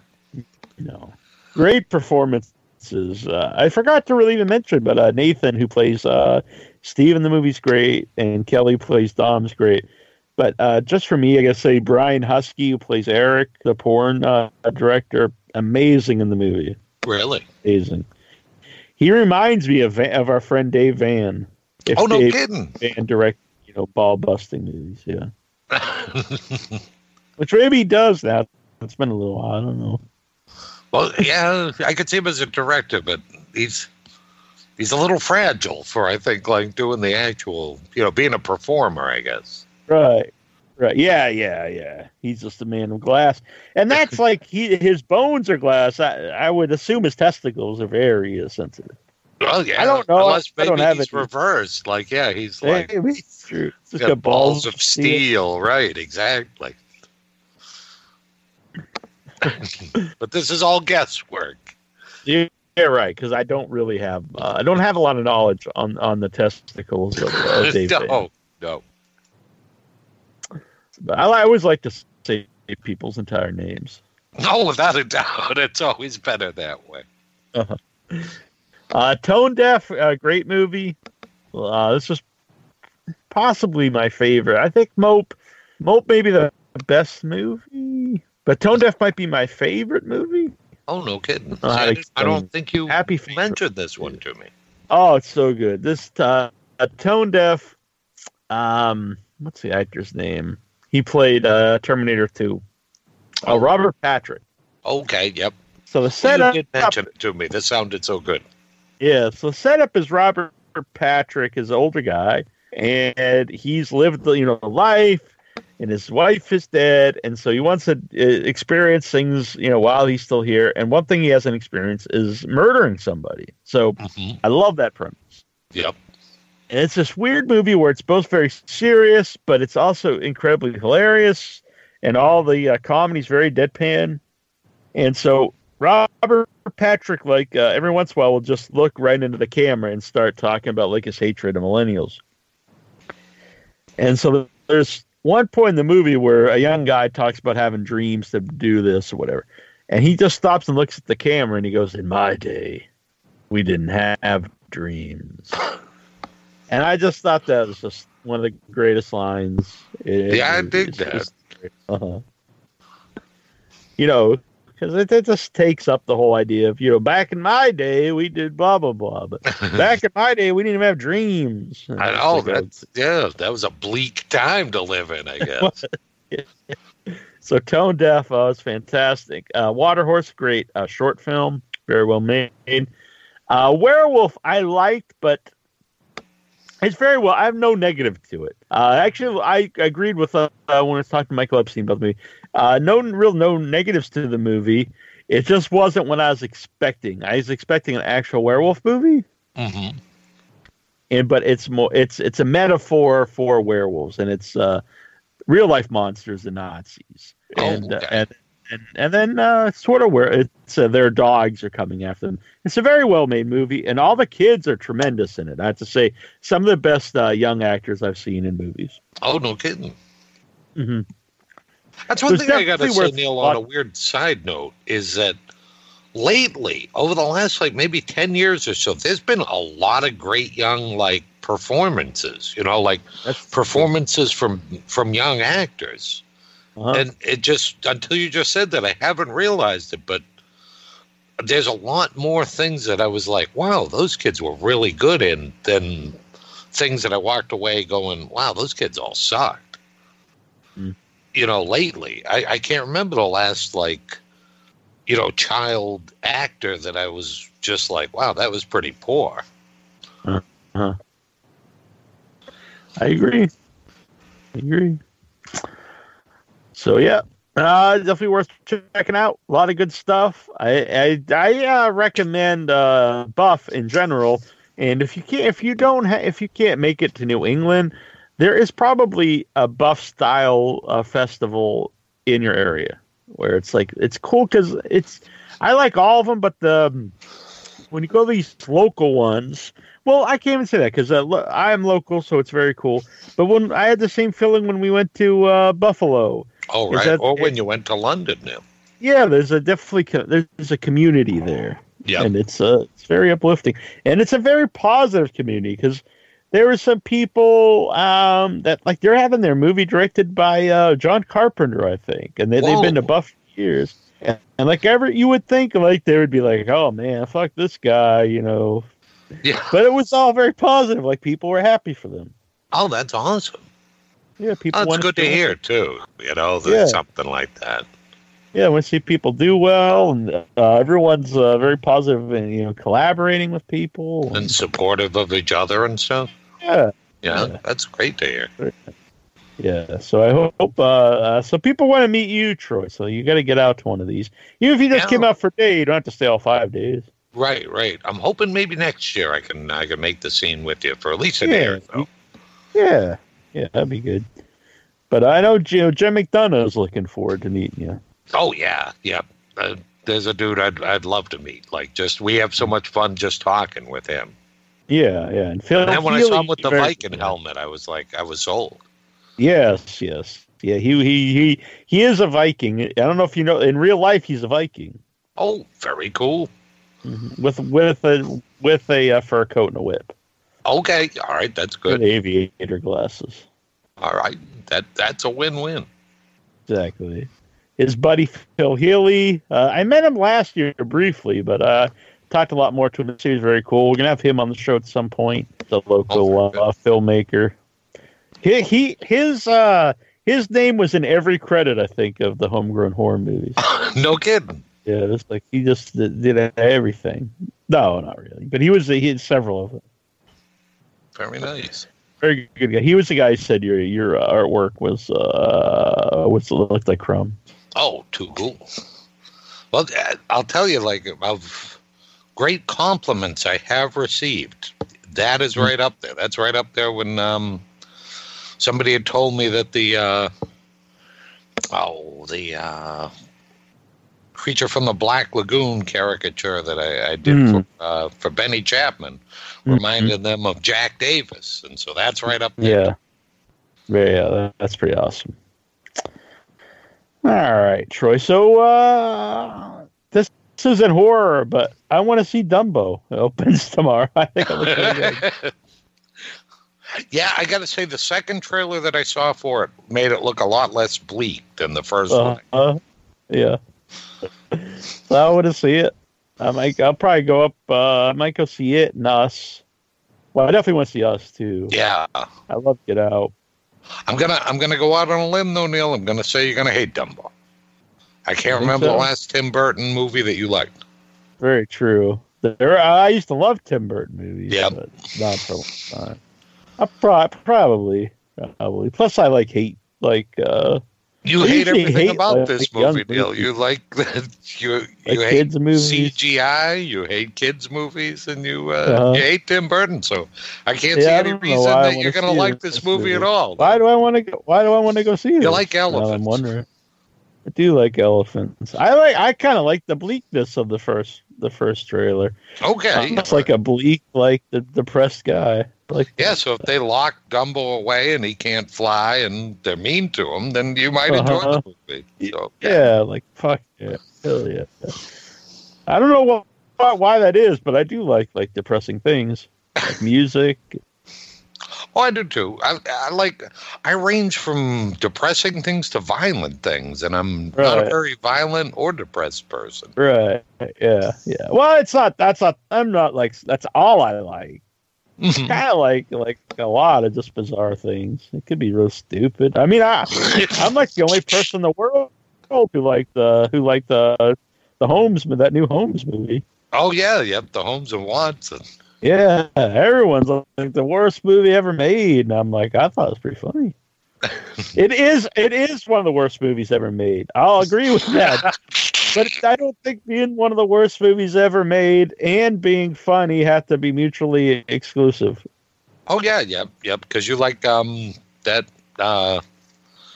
what's his name? Tom Green movie there. Freddie got fingered. Yeah. I think I don't know if it was off air or not, but yeah, I think it was off air. I just talked to the two guys. I know as a movie, it's nearly unwatchable. But I like the fact that he made this movie and tried to. He's trolling the audience, and not even the audience. He's like Hollywood, the people that are giving him money to make the movie. I like that because I can relate to that. I do like to piss people off. It was a good career move to fight. Because terrible shit. Ruined his career. One of the hottest acts in the country or in the world, and then he just does a podcast like us, I guess. In his basement, which there's nothing wrong with that. No. But when you were a big huge TV star and going on to possibly have a movie career, it was probably not smart. It's really weird because I've seen him be more, not necessarily mainstream, but more accessible in his comedy. He's very good at that. But I think he wants to be Tom Green. Or he just is Tom Green. It's not even that he wants to be. That's who he is. He can't break away from it. It's like, this is me. Yeah, which I respect. I like it. I don't know. I think Human Centipede 3 is the same thing. Yeah, that's a movie that I also can't watch. And as a movie, it's unwatchable. But I do think he made it to be that way. Yeah. But that said, I do not want to watch it again. I watched it twice, and I can't stand the movie. This coming from a guy who loves the other two. I guess there's some artistic integrity behind that, but I don't know. I'd rather watch something or read something that is quality and it's something somebody's proud to make. Yeah, I do think there's genius in that, but also is there any wisdom into doing that? Yeah, and I don't know. That's kind of like a lot of masturbation right there, because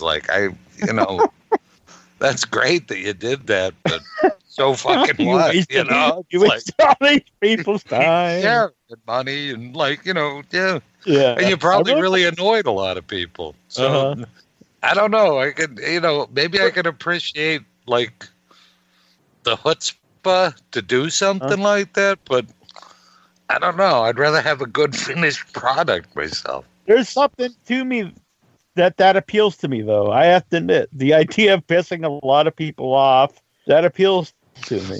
I don't know why.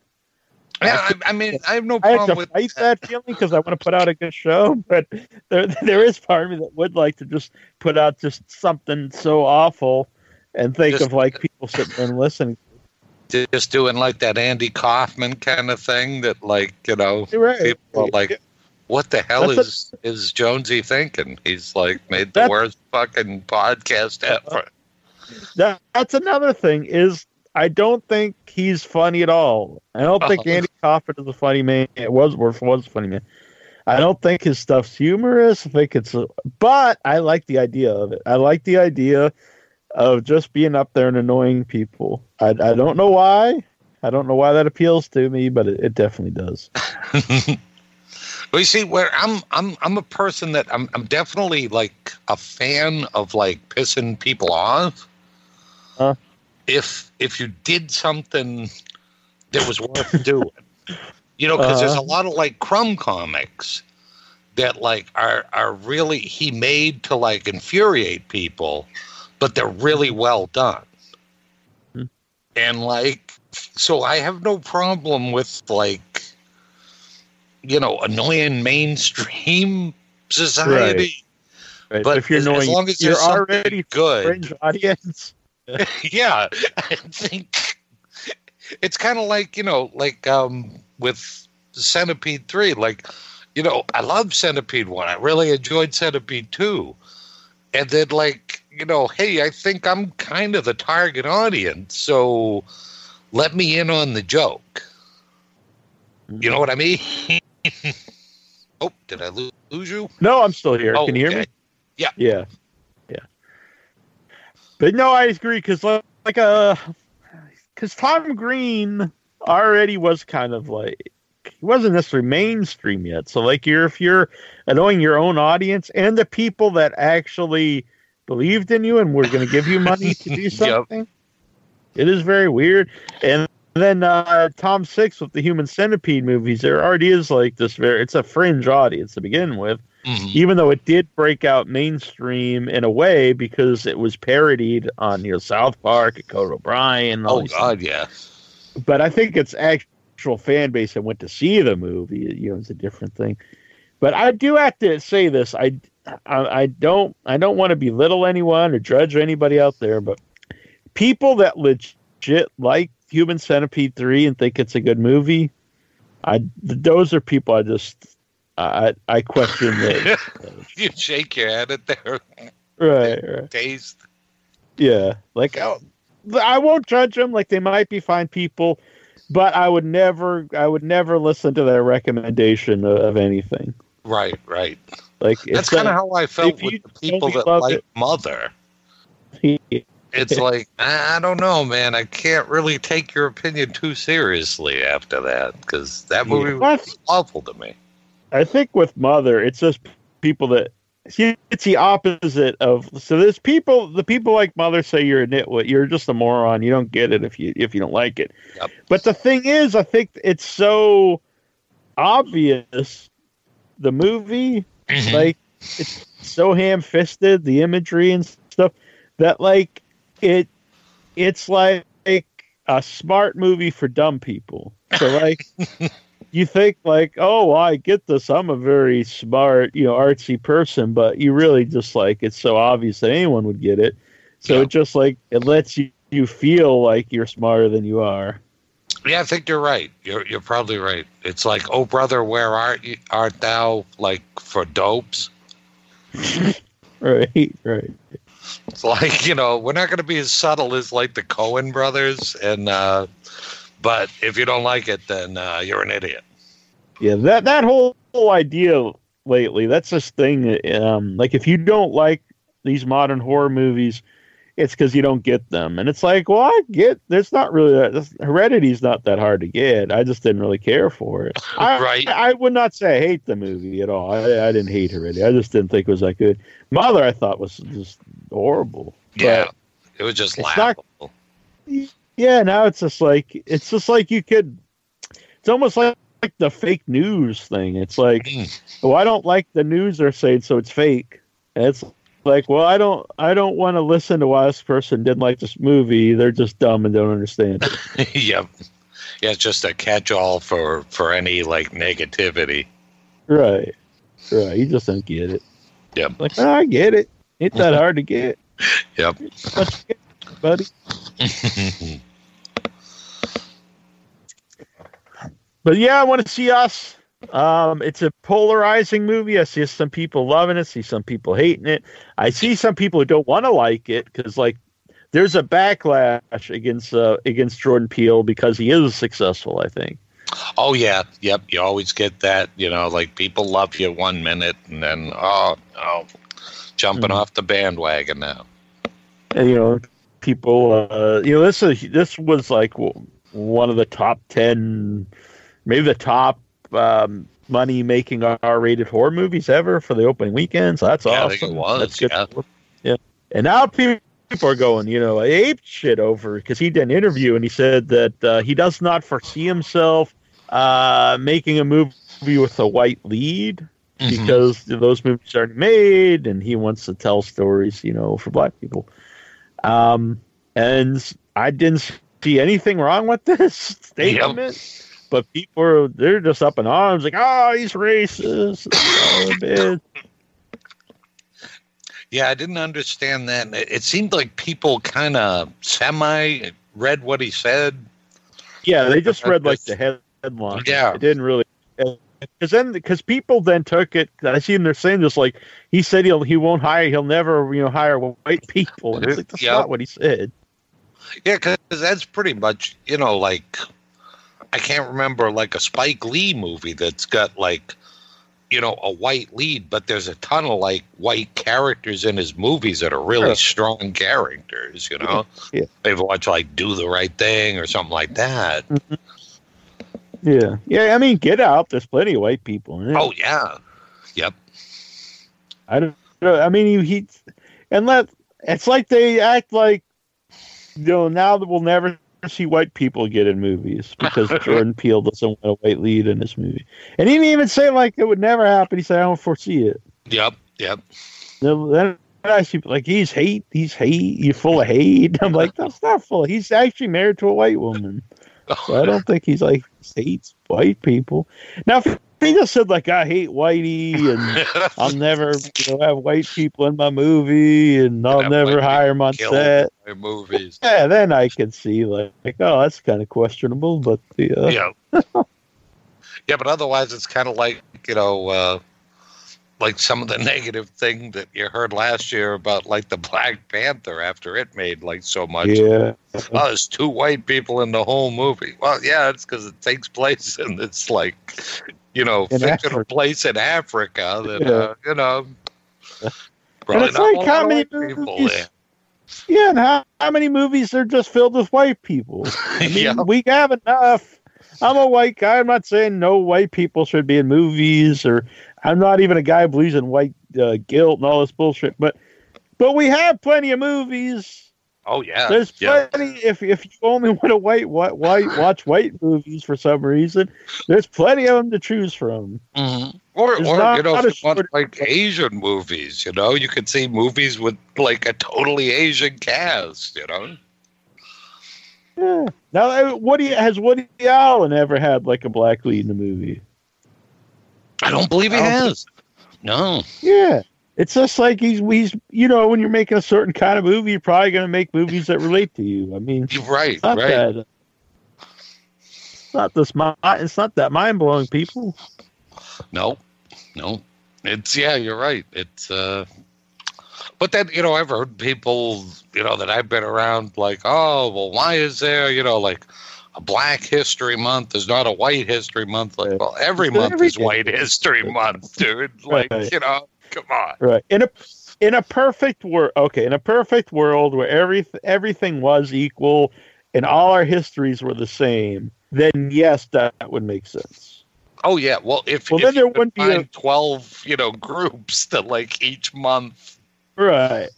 And then the thing then there wouldn't even be right. Or people like, well, why is it their straight pride parade? And it's like, because there doesn't need to be. Right. Because you weren't like told you're going to hell because you're straight. Yep. You weren't like beat because you were straight, or you weren't allowed to marry your lover because you were straight. None of that existed. That's why the other one does exist. Now, in a perfect world, would there be all? Well, in a perfect world, there wouldn't be need for any of them. Right, it would just be, exactly. Every day would be do whatever the hell you want to do. Day. Yeah, I don't think like the future wouldn't hold like, well, this is our month and this is our parade. It's like, no, it'll probably be like an everybody's cool doing whatever the hell they do. Eventually, right. Yeah, that's the goal in life. Unless you want to have like sex with little kids or something, then you don't get a month, folks. It's right. Yeah, pedophile parade. Pride. Yeah, no, you don't get one. Sorry, kids. Right. Yeah. Bestiality, pride. And so no one goes nuts. We're not comparing being gay to being a pedophile. No, not at all. People will go crazy now and will take things out of context. Oh, yeah. Yep. The in your head boys said they want this. No. Right. So, I don't know what any of that had to do with horror movies, but... I don't know how our tirade started on that one, but we went off the rails a little bit. I think it was Jordan Peele. You're right. Blame him. I had to say the scary stories to tell in the dark. Everything about it looks awesome, but I have absolutely nothing. I don't know anything about scary stories to tell in the dark. I think I got a copy of it. I'll bring it over and show you, Neil. Like, really?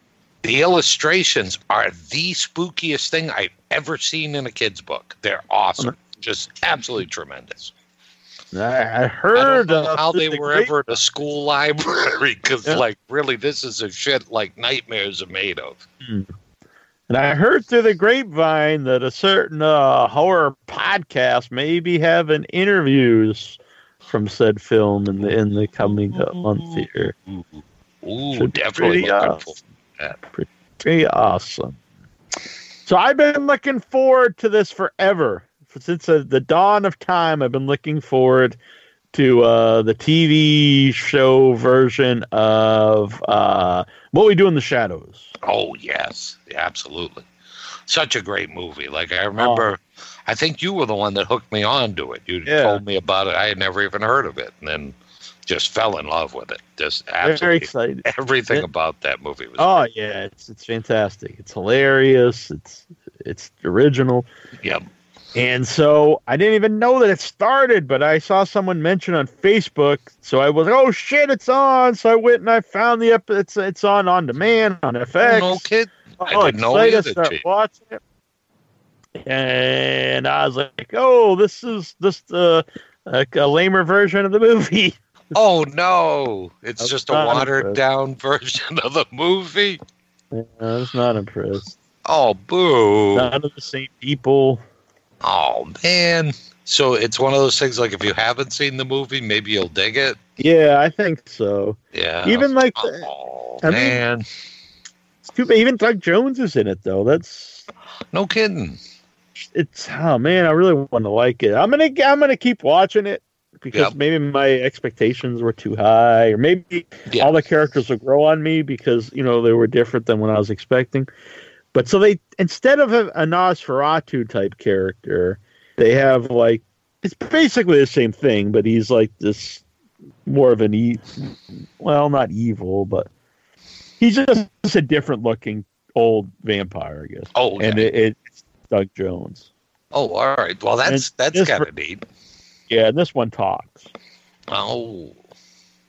But does he have like kind of a raspy? Does he not talk much? He talks like a demon, but then he just kind of talks normal. Oh, I don't know. I wouldn't can't have say him talk. Can't say I was really into it. Man, that's disappointing. Seemed like a rehash of the movie and not as funny. Is the guy that made? Oh, I can't think of the guy's name. The guy that made. He's one of the producers. Oh, okay. Yeah, he's one of the producers. Write it or direct it. No, but one of the other guys did. I'm not sure which one. Might be the guy from Flight of the Conchords. Oh, okay. So I'm gonna keep watching it though, and I mean, maybe once I get used to the new characters and stuff, I'll like it more. But I can't say I was impressed at all by the first episode. I didn't hate it. It's just like kind of a lamer version of the yeah. Yeah, sometimes those can be even worse, though, when you're just like, yeah, it's just kind of lame. I like these Hulu Into the Dark movies, the horror movies. Every month they do one that's themed to a holiday. And so coming up for April is I'm Just Fucking With You. It's their April Fool's horror movie. Oh, nice. Which is a good name. It is a great name. I like that. Mm-hmm. Sad times. I thought one of our best guests on the show, Joe Pilato from Day of the Dead. Oh, yeah. Passed away. Very sad. Absolutely. He was just like the funniest guy. Just so full of energy and just, craziness. Mm-hmm. Another one is, and I really regret we never got to talk to him. I even had his number to set up the interview, but for some reason it never came about. Someone who made some of my favorite movies, Larry Cohen, passed away. I know. I heard that too. Yeah. So it was definitely like a sad weekend. Yeah. Possibly my favorite, low budget horror movie, this stuff. It's either that or Basket Case. Those are two favorites. Two great ones. Mm-hmm. Q the Winged Serpent. A lot of great stuff. Oh, yeah. So if you saw, a kind of shaky horror flick with Michael Moriarty in it, right? Chances are good that he made it. Yeah. It was always so weird when because when I was older, he's like this actor that's winning Emmys and stuff, and I was like, that's a guy from fucking. Not that he's bad in Q the Winged Serpent. Oh yeah, yeah. I'm like, the guy from The Stuff is like this award-winning actor. What is going on? This is it was very weird. The world's gone mad. Yeah. Now it's probably not that big of a deal because big actors go to TV and whatever. But at the time, it was very strange. Oh yeah, yep, yeah. Here's a guy that won an Emmy for the Holocaust. Yeah, Holocaust, right. And then went on to be the first DA on Law and Order and stuff, a huge show. Uh-huh. So yeah, maybe Moriarty should have stuck with the old TV. Although then we wouldn't have had The Stuff and Q. Which, exactly. So, yeah. Exactly. So I can't really complain, I guess. No. So I'm looking forward to 3 from Hell. Oh, me too. Is that like in October? I think so. Probably. Gotta be good. Yep. Well, it doesn't have to be, but I hope. No, you hope it is. Uh-huh. I like most cast. runs. I think. It does. I think it's going to be a good one. Yeah. Zac Efron's playing Ted Bundy. Oh, no kidding. Mm-hmm. People have really fallen in love lately. Yeah, I think so. It's funny because some people are pissed, like, why would you get this good-looking guy? It's like, well, he was a good-looking dude. You wouldn't get some ugly guy to play him. Exactly. No, I think that's a good choice. So, I'm definitely looking forward to that. When is that going to be? It's coming to Netflix. Oh, sweet. Not sure when exactly, but yeah, I think they're making it now. But it's weird that people like have rediscovered Ted Bundy. It's like I think a lot of people didn't even know he exists, and then all of a sudden Ted Bundy's making this big comeback. Yep. Yeah, that is kind of weird how things like that kind of work. Yeah. I guess it's his just due. He's finally getting his name out there again. The great Ted Bundy.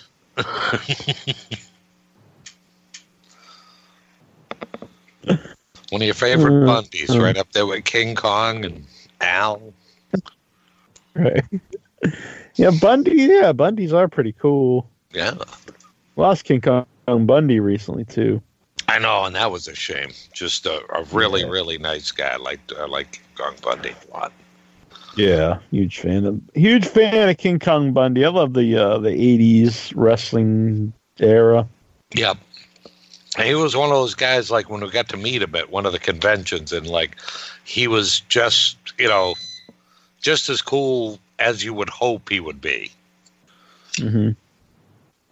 I just thought, like, Bundy was all that, man. Yeah.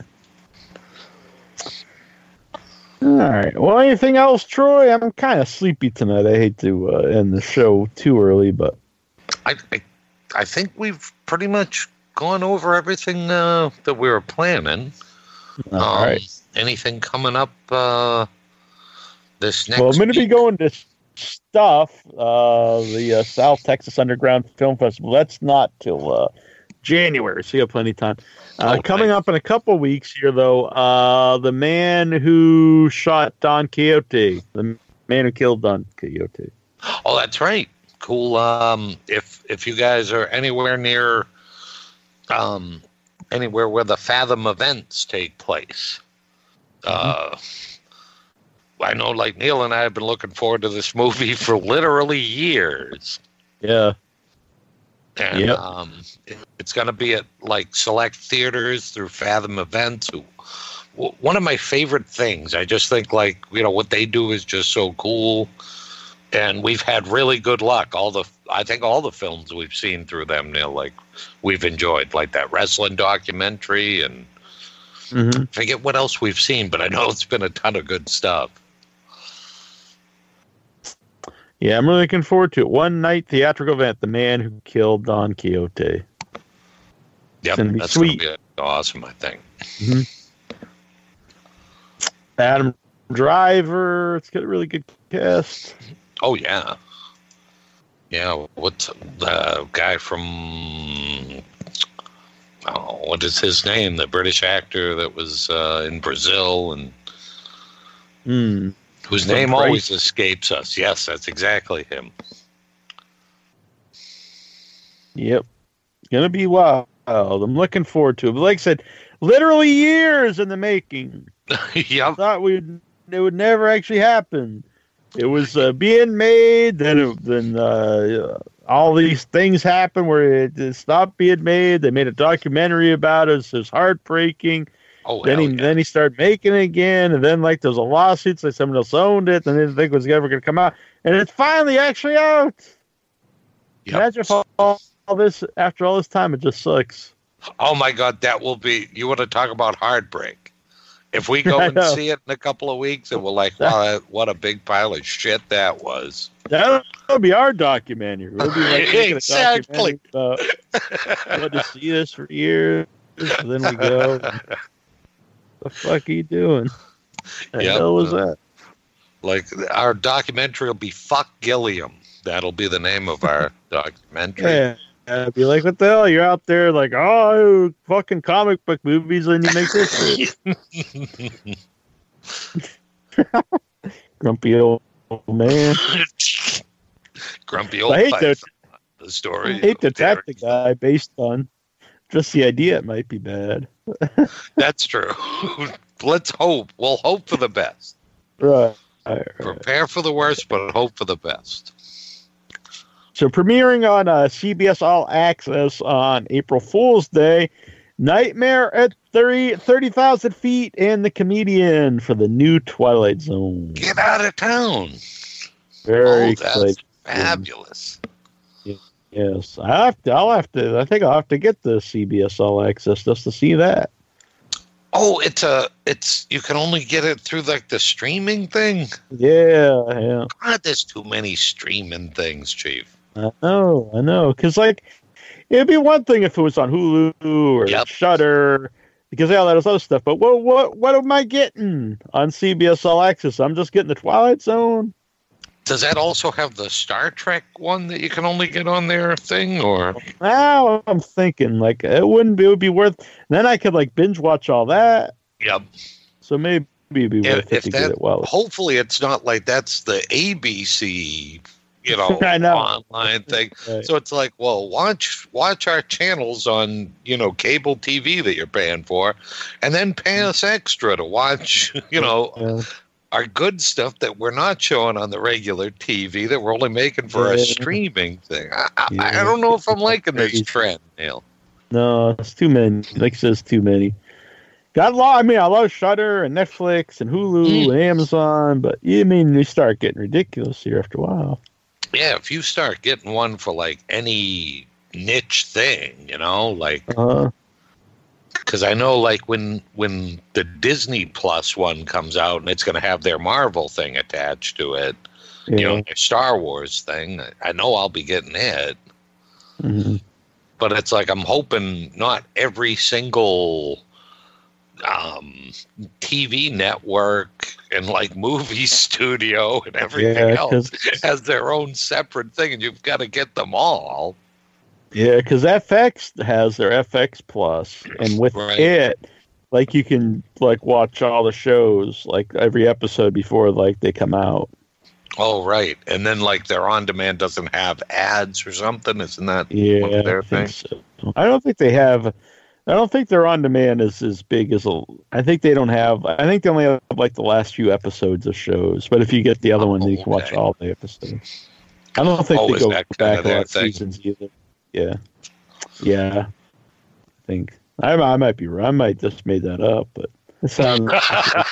It sounded like you knew what you were talking about, though, so I didn't question it at all. I'm like, well, when this I guy used knows to what watch, he's talking about. I'm not going to mess with it. I remember when I used to watch. I think it was Sons of Anarchy. I think that was FX, and like they only would have like the last 3 episodes or something. But I don't know if that's changed since then. That was a few years ago. Oh, okay.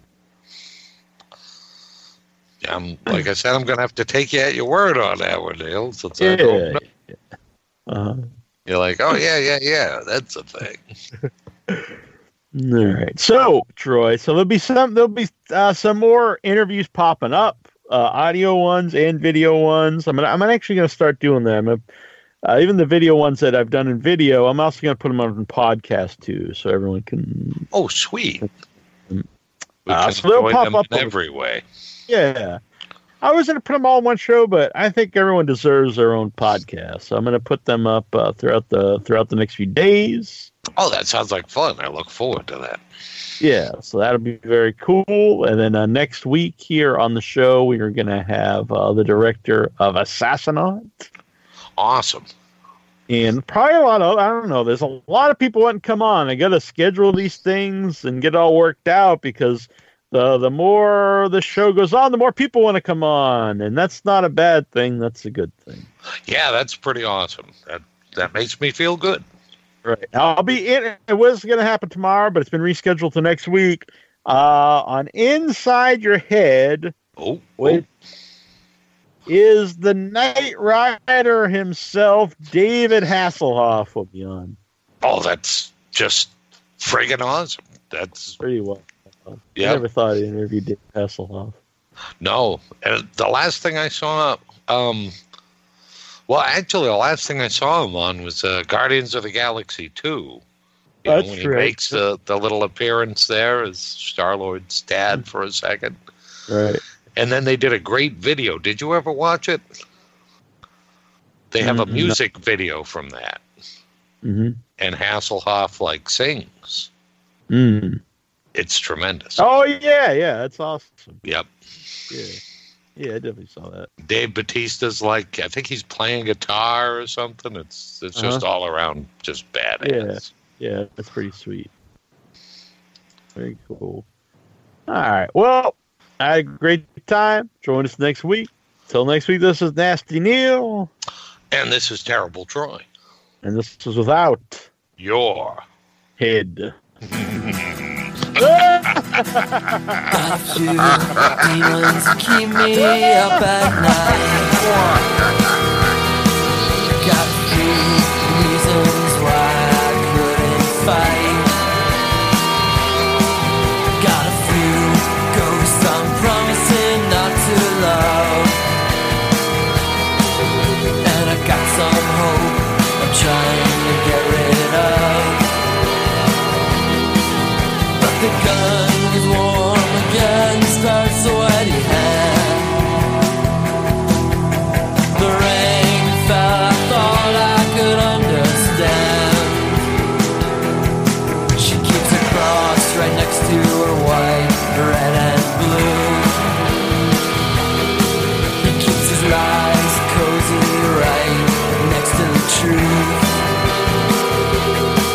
He doesn't know what he wants, but it hasn't stopped him yet. I got a peacemaker and I am a patriot. But the gun was cold against our practice hand. She took her shot just as history demands. She didn't do it for me, didn't do it for love, did it for the money. She didn't do it for me, didn't do it for love, did it for the country.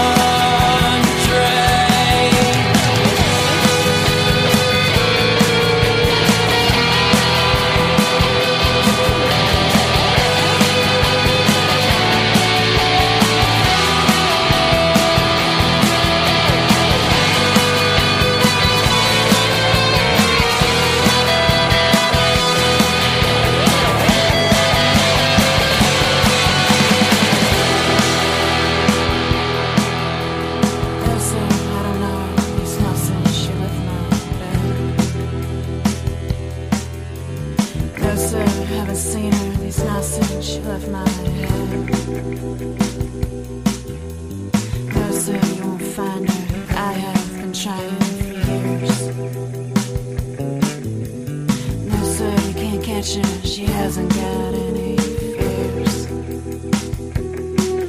Got a few demons that keep me up at night. Got a few reasons to avoid the light. Got a few ghosts I'm promising not to love. And I got some hope I'm trying to grab hold of.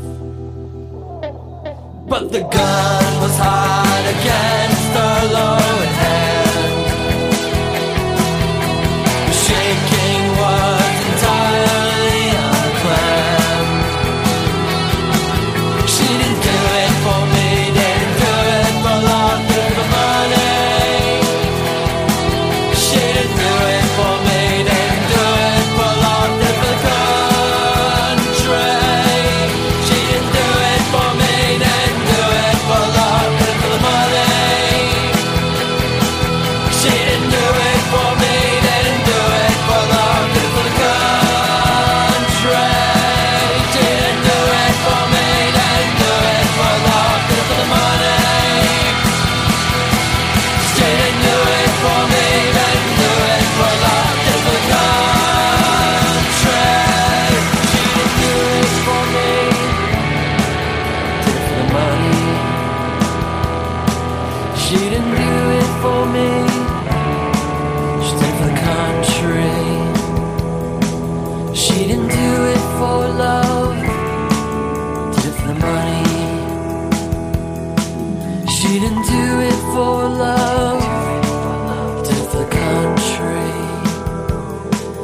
She didn't do it for me.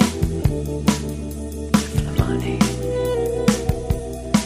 She didn't do it for me. For the country. She didn't do it for love. Do it for love. She didn't do it for me.